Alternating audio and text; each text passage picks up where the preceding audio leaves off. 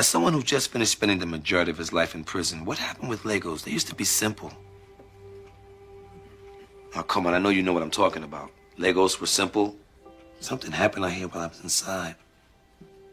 Harry Potter Legos, Star Wars Legos, complicated kits, tiny little blocks.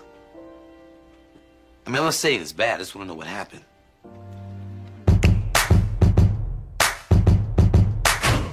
Welcome to The Business Grind, where we give you an inside perspective on what it takes to start, build, and run a successful business. Here are your hosts, Danny Shaw and Sean Michael Wellington. All right. Hello to everyone in podcast land today. Thanks for joining us. Sean, how are you feeling? Feeling good today and excited to have a new case study. It's been a while since we did one. Yes, indeed.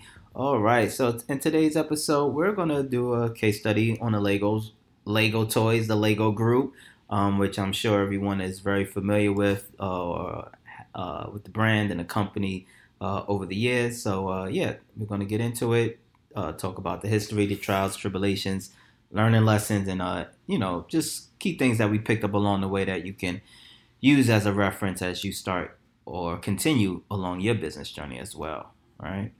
Yeah.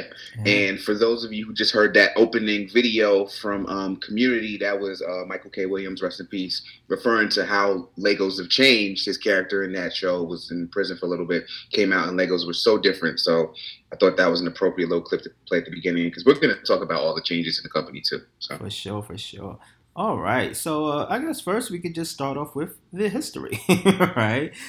Sean, you want to kind of take it off for your understanding of the history, and I can add my 2 cents after. Yeah, I mean, it seemed like it was just pretty straightforward. It was started in Europe by I'm gonna try to pronounce this guy's name. Kirk Christiansen, right? Yeah, close. Christiansen. The extra IA and threw me off a little. But yeah. So I mean, he started it like it was like a regular local business, and he came up with the interlocking blocks to build toys, and it wasn't really you didn't assemble your toys back then in the original iteration of it. It came assembled, and that was kind of where the inspiration came from. Mm-hmm. But as the company grew, it turned into the building block that we know now, the building blocks that we know now. Right. So I'm gonna add a little bit more. So even before it became the Lego that we know today, he actually started off doing wooden toys before it became the plastic toys. So he was actually a wood maker prior to a toy maker. And if I'm not mistaken, like the business of what he was doing with wood and furniture was going downhill during the Depression and all of that economic wise. So he went into making toys, wooden toys. And then even from making wooden toys, they transitioned a little bit into the plastic toys. But what was funny is that at the time, the plastic toys wasn't received well. They were considered cheap and not of good quality. People preferred the wooden toys at the time. So even then, it's not like you just started off saying, I'm making plastic toys. That was like the offshoot, the B-side of the products that he was making at the time. Right? Yeah, and that's so crazy how like plastic is kind of, the standard for toys for the most part now. Right.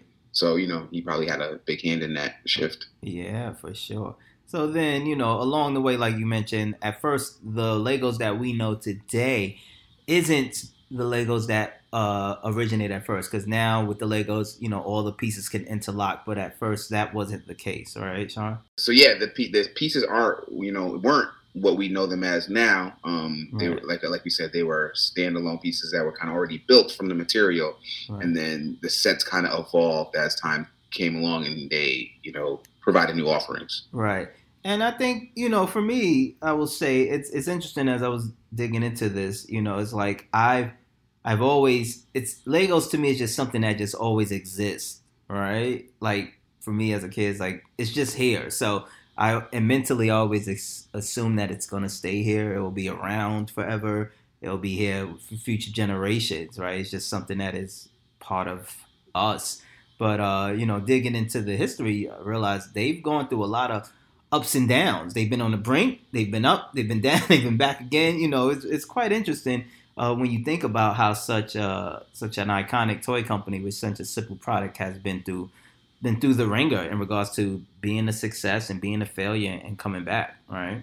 Yeah, definitely. And then you would think it's always been there and it's always just been a staple, but clearly that's not the case. Right. So I think one of the issues, or one of the earlier issues that had them, I guess, dealing with some business challenges, was when their long-standing Lego patent expired in around 1989.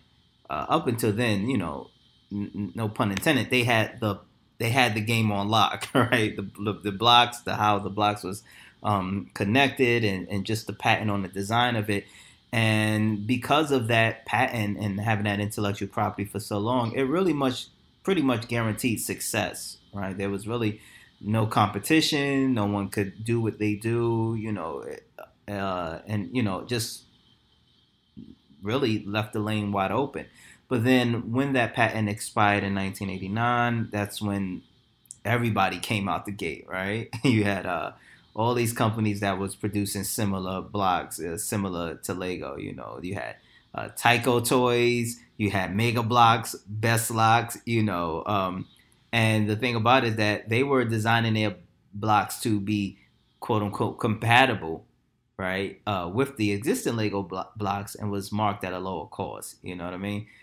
So yeah. Go ahead, Sean. Did that remind you a little bit of kind of like partially the pharmaceutical industry, how they'll have a patent on one drug, and it's like after how many every years that patent's released, and then everybody comes to market with their generic variant versions? I kind of thought that reminded me of this part of Lego's history for some reason. Yeah, I mean, it's part of the game, right? Like it's part of the game. So especially when folks are like, intellectual properties and patents, these are very valuable. That's why, of course, there's a lot that goes into owning intellectual properties and owning a patent, and it's a process. So once these patents are set to expire, trust and believe the competition is waiting, right? They're looking like, all right, now we can get in. But in this case, yeah, it definitely reminded me of that. It also reminded me of a lot of characters, children's books and stuff like that, because you start realizing that, at least for me, I realized like a lot of these characters that I was familiar with growing up are quote unquote in the public domain, and that's why you have so many different versions of like Red Riding Hood and Robin Hood movies and stuff like that. Wow, that's an interesting point you bring up, because one of my notes here that I thought was a big turning point for Lego was the whole licensing characters. So, it's just interesting. Yeah. So at the time, I think Lego's strategy at the time when all of this was happening wasn't really to become competitive or more competitive or to step their game up. They thought, their approach was to sue everybody. Right? So instead of saying, okay, how can we make the product better, or how can we differentiate, it really just went into a bunch of lawsuits and for copyright infringement and stuff like that, and fighting these companies across different countries. And it did prove successful to an extent, right? They was going after Chinese manufacturers and all of that. But at the same time, it's like, how long can this strategy work, right? It starts to become like a game of whack-a-mole. You crush one competitor or knock off, and then there's another one that's going to pop right up, right? And really took away from them focusing on their business and what can make them successful and continue the success, Yeah, totally. If you're focusing on your competition but not building your own brand, building your own, product, yeah, you're gonna fall behind. Exactly. So I think around the 90s. So this is where it starts getting a little, interesting. Like I guess in the 90s, there was a lot of, could we say challenges around the time in the 90s for Lego? Yeah, I think challenges is a good word. Sure, yeah. I think one of the challenges is that, they got too big. They were they was trying to do everything, all right? They had a whole bunch of, let me step back. Not only that they got too big, because you can get big and still be successful, but I think they strayed away from their original formula, right? And I think one of the things that made them successful early on was that there was a set of, is it 6 or 9, Sean, unique blocks, right, that no matter what type of set you brought, no matter what type of Legos you brought, you had those core 6 pieces that are interchangeable across all the sets, and no matter what type of collection you brought. But then, and which also helped because you had those 6 pieces, it really helped from a supply chain perspective as well. You didn't need a lot of customized molds and bricks to make these pieces. You can literally make these same core pieces across the variety of sets and collections that they had. But then towards the 90s, they strayed away from that. They started introducing a whole bunch of different unique sets and outputs and things that required new custom molds. So more custom molds and more custom builds and more custom shapes that really strayed away from the foundation and the formula that, led to a lot of increased costs, but not necessarily profits, because these collections and sets wasn't necessarily selling. Right. And then it also seems like, like you said, they got away from their core, mm-hmm. their core toy, their core offering. And it may have been in response to the competition rising, but they were trying to expand their offerings basically. And I think, like you said, it affected the supply chain, affected the bottom line, the supply chain, and it affected the bottom line. Right. And I think also from a management perspective, what started happening is they had different groups working in isolation. Right. So you had the design team and the product team that were working on new ideas and stuff that really didn't have a connection and understanding to the bottom line or what was the financial implications, which may be good for creativity of innovation, but if it's not creating profits, is it successful, right? So you had the design teams working in isolation, not really understanding the financial impact. You had expansion, all these new pieces and toys, and really what happens is it flooded the market with a whole bunch of products. So maybe it got to a point where the Lego brand is known, but it's not resonating with audiences, right? Yeah, right. And let's talk about the audience, right? So I guess for a long time, they would say the primary audience for logos is young kids, mostly boys, and adults, which I thought was interesting, right? So that was their core for a long time. So, were you surprised by the adults? Is that what kind of? Here's why I wasn't surprised by the adults, because I like Legos as an adult, right? I realized as I was doing research, like subconsciously, I'm a Legos fan because I was hyped when the Lego movie came out, right? I was there to see it. I have a few Lego sets on my watch list that I want to buy off Amazon, right? And then as I realized, I realized I was subscribing to a few Lego YouTube channels as well. And I was like, as I'm doing it, I'm like, oh snap, this is actually all around me, and didn't really realize it. So the adults doesn't really surprise me because it also makes sense, the children to adult pipeline, right? Like if you had them as a child, and you have that creative and engineering spirit, it would probably transfer as you're an adult, because as an adult, you kind of start revisiting all those hobbies as a kid that you couldn't, flesh out during certain parts of your life, right? So that it surprised me, but it made sense, Okay, yeah. Yeah, it surprised me, but it did make sense. What about you? Any thoughts on that demographic? No, I mean, that made sense to me. But you talked about kind of their patent going up and kind of them shifting and diversifying their portfolio. I mean, I thought it was interesting how they tried to target girls and women and the girls market and little girls. They started dabbling in like jewelry and clothing and things like that just to try to, attract a different audience. So I just thought that was interesting. It didn't necessarily work out for them, those specific offerings, but it's interesting how they tried to come up with new products to bring in a new audience. Well, see, that I'm glad you brought that up, because that was gonna be my next one, actually. So it wasn't successful at first when they tried to offer the new products, right?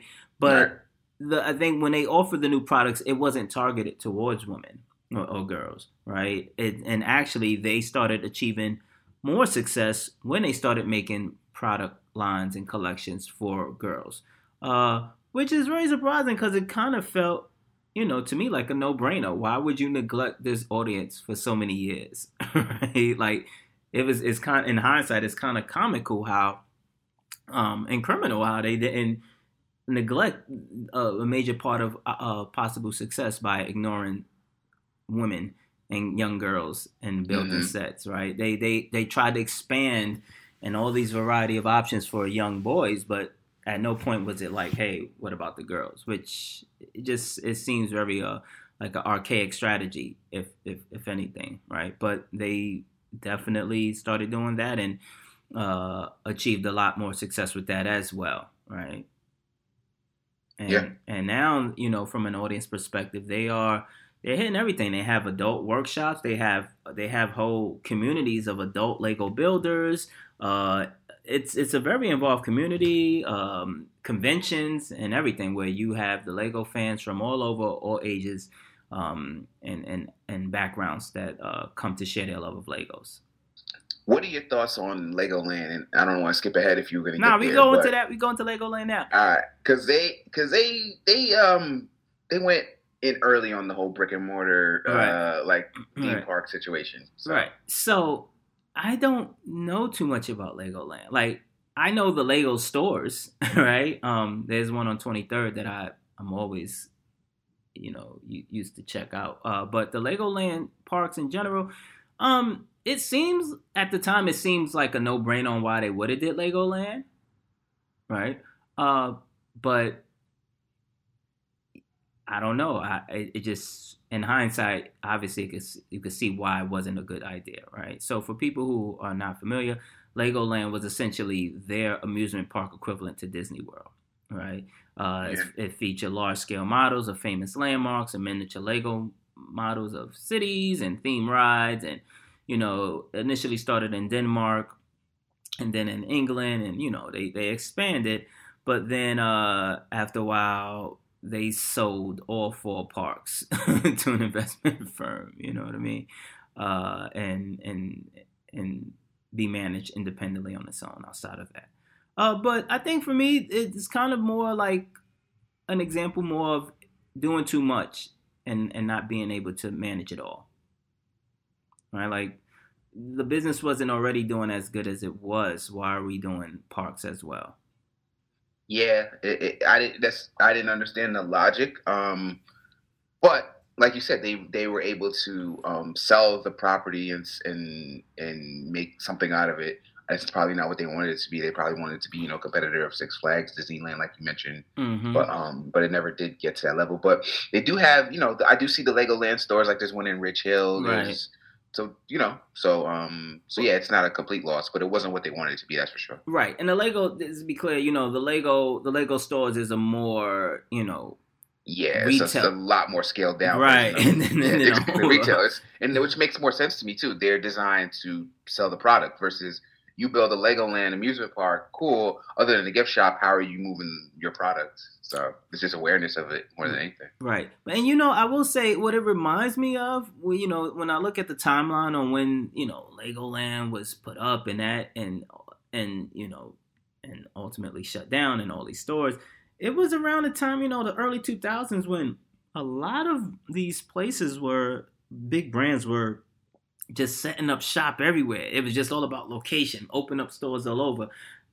It reminds me of when, there was a Disney store in Harlem, right? Early, yeah. And I remember saying, wow, okay, I didn't, it just seemed like every brand was trying to be everywhere without any strategy, right? And I don't know, maybe that was just the 2000s for us, right? But yeah, I hear you. I mean, I know the original one, I think was in the early or late 60s, but yeah, the second, they didn't open another one until the 90s, and then they opened up 4. Right. So I'm talking about that expansion when everything was just like, all right, now we're just going to rev everything up and all systems go, right? So then around that time, a lot of their fan base was like, y'all whack. Like they was losing their fan base. A lot of the core supporters of Lego was just like, what is going on, right? Like this ain't the Legos we grew up with. And then they also caught controversy, right? To circle back around the licensing of the Legos for certain collections, right? And I think the Star Wars collection was when that really kind of set a shift or tone in the direction of the business, yeah? Yeah, definitely, and licensing those characters in that world. Right. So they, Legos is stagnant management, a lot of spending, a lot of just bloated balance sheets, and not really profitable. And at a point, they were even looking for buyers. We were looking for buyers, and who can take the company and manage it and take it in a new direction. And then they, kind of jumping all over the place, but I think a pivotal point was when they started licensing Lego pieces for certain collections, which was Star Wars, right? And that was also not received very well, depending on who you ask, right? Yeah, I mean, it seems as if, there were spikes when there was a new Star Wars movie out or something like that, where they, was related to another property out there, but just people going to the store to buy Star Wars Legos, it wasn't what they thought it would be. Right. So you had people that was like, oh, y'all sold out because it's not just the pure Lego toys. And then other people was like, oh, it's messing, by licensing it with Star Wars, you're messing with the purity of the brand. But what we start realizing is that it showed that, oh, wow, we're having a lot of success with these licensed Lego collaborations, right? But the flip side to that was that now their success was always dependent, or would be closely dependent, on the success of these movies and franchises that they was associated with, right? So you had Batman, the Lego movies, actually the Lego movies are separate entity. We'll get to that. So then while they're having success with these licensing and partnership deals, they're still not able to decide totally their own destiny based off their own products and ideas, right? And then as this is going along, then, they start steering away. I don't want to say they're steering away because they still have all these licenses and partnerships and stuff, but now they're trying to focus more on their own identity. And I think the Lego movie was like a push in that direction, or like a major milestone in regards to setting up that separate identity from just being licensed to other brands and corporations. Yeah, I mean, it goes back to kind of they have a history. It's just everything we've talked about and everything we've read of trying to be innovators, right? They try to be the first to everything. Now, I'm not saying that's the first toy movie that's ever been made or anything like that, but there's no Mattel movie, there's no Fisher-Price movie. You know what I mean? This is a whole brand that was able to make its own movie. So I think it's first in that regard. Right. I mean, and it's funny because I remember when the movie came out, I don't even remember why I was excited to see the movie. That's the thing. I don't know if it's like childhood nostalgia. I don't even know, right? But I remember seeing it. I was like, oh, I want to see this, right? So it was a success. I remember going, and there was a lot of adults and kids, of course, but definitely a lot of adults who were definitely enjoying it, which I think kind of signified, okay, we can kind of do our own. I don't want to say that this was the milestone on where they could do their own thing, because obviously they've been doing their own things for years and decades at this point. But I think in this new era of establishing an identity and its own, persona in this land of multiple channels of being entertained, right, and getting people's attention, especially for a new age, I think it kind of definitely was a turning point for them in establishing Lego, the company, in this new age. You were a fan of the Lego movie. I was as hyped for the Lego Batman movie. Oh, That's okay. the one I was hyped for. But it kind of it's interesting because it shows like what we were talking about. They created their own world with their own movie, right? And then they went back to what they know. They licensed the DC property, right? Put that in their world. So it's the same strategy, just evolved. So it's interesting, right? So it's working, and I'm glad you mentioned that. I did see that, and I did enjoy it. I forgot about that. Thanks for the reminder, though. Yeah, that was good too. The Batman Lego movie. It was better than some actual Batman. Yeah. So there's a lot to be taken to take in from Lego, from their hits and miss, and I just want to circle back about when we was talking about targeting girls and women. It just, for me, when I was doing my research, it just kind of struck me as, wow, like they didn't even really get into that lane until around 2014, 2015. And that was because like a girl wrote a letter to them, right? And when you think about, wow, it took a letter from a girl for them to say, why don't we have toys for women? girls and integrate them into our strategy. As much as Lego likes to pride themselves on innovation and research and, figuring out the next wave and how to engage with all their fans, kids and adults, it's a huge miss, but it also goes to show that, you can have all the research in front of you, but if you're interpreted in the wrong way, it still doesn't, it's not valuable. It doesn't help you, right? Because I'm sure there was a lot of research prior to this letter that indicated maybe we should gear some products towards our women audience. Yeah. Right. Mm-hmm. Right. But sometimes it took that personal touch or personal note or whatever it is to really move the needle. Maybe people realize that, okay, this is something you should focus on as a business. Right. I mean, and it, and maybe it's just because of the time that Legos was doing all of this, and I'm just thinking about what was going on in comparison to my life and other things that I saw happening around that time, right? Like, you think of Legos and the big expansion and just going everywhere and doing everything. It also reminds me about the music industry around the same time. This is when everything was bigger is better, right? Big budget videos, big special effects. This is around the same time. So it might have just been like, this is a sign of the times and the culture that we were in, where everything just expand. Yeah, the post.com or around the .com era, right? Yeah, everything got bigger. Everything was bigger. So it didn't. Exactly. Like, even Legos had their own interaction company, computer. Like, they were doing a lot.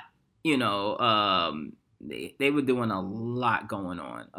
And ultimately shut down as well. Shut grand opening, grand closing, right? But now they're in a place where, they're definitely doing better financially, doing better in regards to brand recognition and just, how do we say, like, the quality or the way they're perceived. Yeah. Highly valuable, Forbes lists them. They're always listed in Forbes as one of the top valuable toy companies and things like that. And then also another tidbit was about the fact that they are actually considered, because they create tires for their toys, right? They're actually considered the largest or one of the largest tire manufacturers in the world because of the tires. Because of the tires that they make for the toys. Yeah. Oh, that's interesting. I didn't know that. Okay. Yeah. I was like, okay, I could get with that. So yeah. So I mean, from a just business takeaway perspective, right? Like, we've talked about the story, we've kind of covered the ups and downs. And to be fair to the audience, we didn't do it's not a deep dive because, to be quite honest, a deep dive would probably take about 2 hours. There's been so many ups and downs, swapping out of CEOs, different management changes, different clashes and feedback over the years.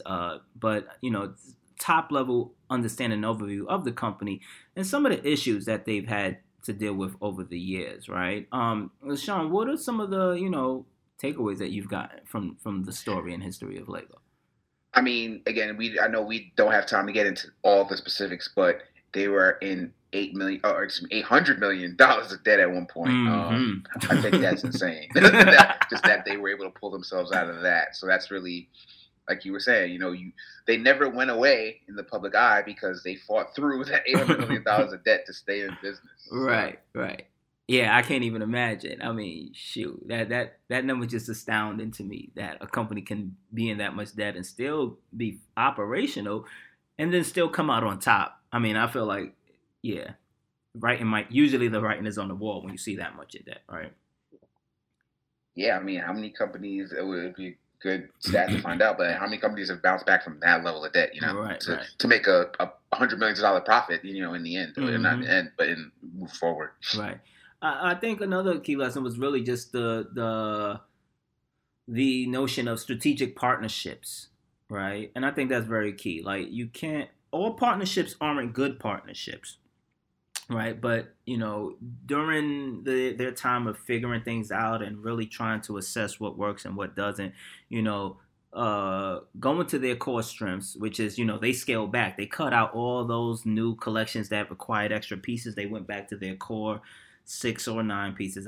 the numbers is, I'm confusing myself right now, but whatever their core set of blocks was, and built off of that, and then made the strategic partnerships like with Star Wars or with DC Comics, or even I think there might be an Avengers Legos movie as well, so Marvel. So, making those strategic partnerships when it was warranted and of value, but then still not losing focus of their core brand and idea of what they're trying to do, right? And I think that's very key. All partnerships may not necessarily be good, right? But know when to get into the right ones to help grow and be successful. Yeah, finding that synergy with whichever brand you're partnering with. Yeah, for sure, for sure. Now, I will say the other thing I took about is like, not all deals are good deals, right? Like, expansion for the sake of expansion isn't necessary, right? And I think that was very key, especially in today's digital focused economy, and where everybody is saying, a lot of business advice tells you to be everywhere. You gotta be everywhere. You gotta be on every social media channel. You gotta be having an Instagram, Facebook, TikTok, Snapchat. Like, you gotta be everywhere.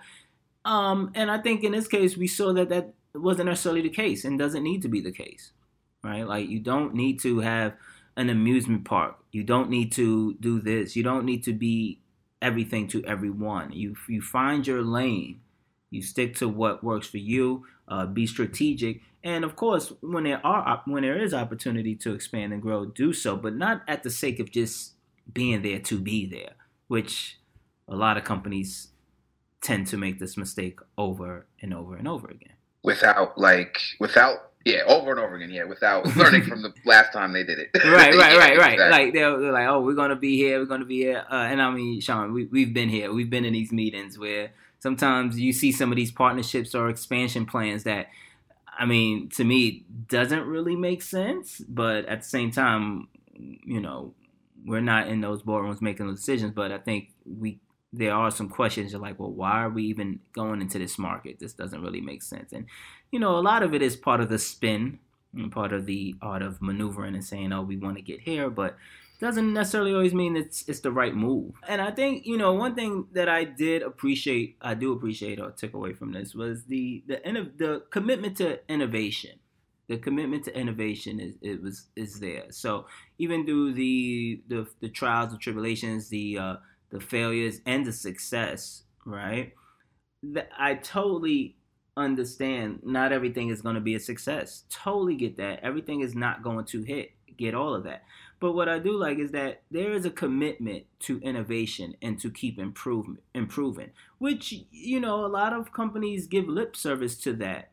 But I do think Lego actually, not only, they live it. They don't just talk it. They live it, right? I'm sorry, go ahead. I felt like you was about to cut you off. Go ahead, Sean. No, I was just saying, you think that based on their company history, their history as an organization, or you kind of like, is it based on their products? You see the innovation in the products, or like kind of a mix of all that? A mix of it all, and as well as their actual actions, right? Because it's easy to give lip service. Like, they've messed up without question. They've messed up by, for some reason, I mean, not really going all in to developing a girls' audience, right? A women's audience. They dipped their foot here and there. They had like a little interactive studio that did some games and stuff, but it wasn't a dedicated effort, right? But now, and also with some of the environmental issues that they've had, because they was working with Shell and, Shell and plastic and the carbon footprint, and that gathered a lot of negative publicity, right? And press on that behalf as well. And it just seems like when they are faced with these challenges, I'm a little bit of a cynic. I'm not one to hold a lot of faith in these corporations, but when I do see a company that at least appears that they're attempting to speak it, live what they talk, I appreciate it. They have their workshops, they have their conventions, there's a lot of activities that they do outside of just saying, hey, we're trying to sell. They interact with their audience. They take the feedback from them with the innovation labs and conferences and children workshops and, the adult workshops. Like, there's a lot. They're very involved with their community. So that I think is, something that a lot of other companies could take into consideration as part of their strategy. Yeah. Yeah. And then I also appreciate, or maybe not, appreciate is the word, because you talked about controversy. They kind of had to stay away from the more violent, boy-centric toys, and we already talked about how they considered their core audience boys, young boys. Right. But they still had a commitment to, like, staying away from some of the more violent toys that you would see from a Mattel or Hasbro or whatever.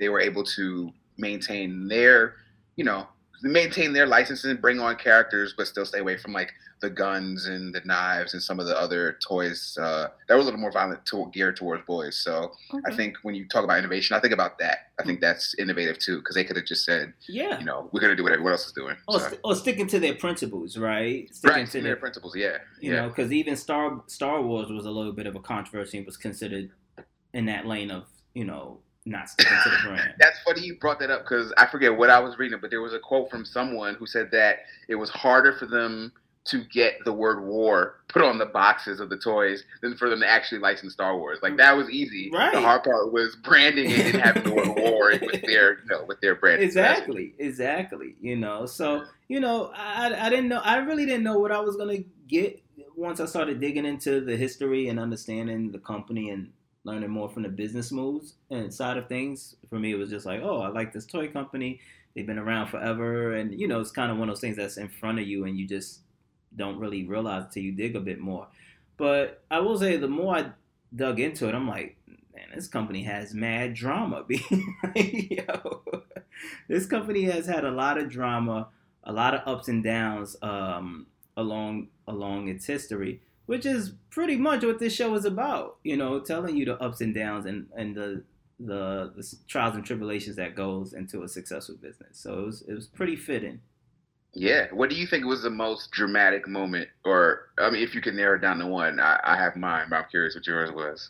All right. So I feel like their early history was the most dramatic to me. Like, two dramatic moments. One in the early history when the founder, like, I just felt like he couldn't catch a break. Like, this company almost didn't even start. Like, he went from woodworking to wooden toys. And then there was stories about how his wooden factory got burnt down and then he had to start it up again. I'm like, he might have just wanted to call it quits at that point. And then later on in the Lego history, I feel like once that patent expired in the late 80s, and I feel like that was a dramatic moment because then it kind of felt like, I don't want to say it was directionless, but the direction of the company or strategy seemed to be, in order to remain competitive, we're just going to sue everybody instead of really just focusing on our brand. I mean, yeah, I mine's is similar. It's just the founder, same guy you're talking about, the original founder, CEO, him having to invest his own money into the company to kind of keep it afloat. Right. That was kind of crazy to me how much he invested. I think it was the equivalent of like 130 million American dollars, and it was in obviously Dutch or I'm not sure what their currency is called, but the European money. But yeah, it was about $130 million of his own personal money he invested in the business. Right. That's crazy to me. So. But he kept it alive, right? That was his vision. So listen, you gotta.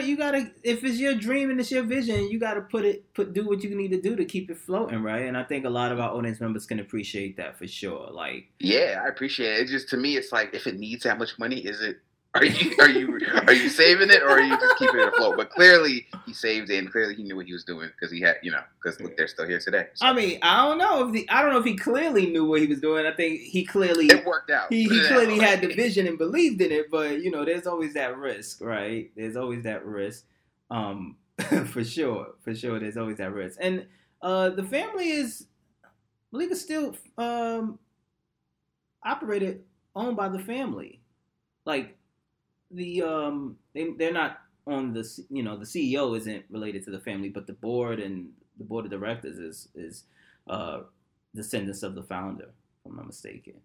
Yeah, if I put up almost 200 million, I hope I would get some legacy board members that drop ass. So.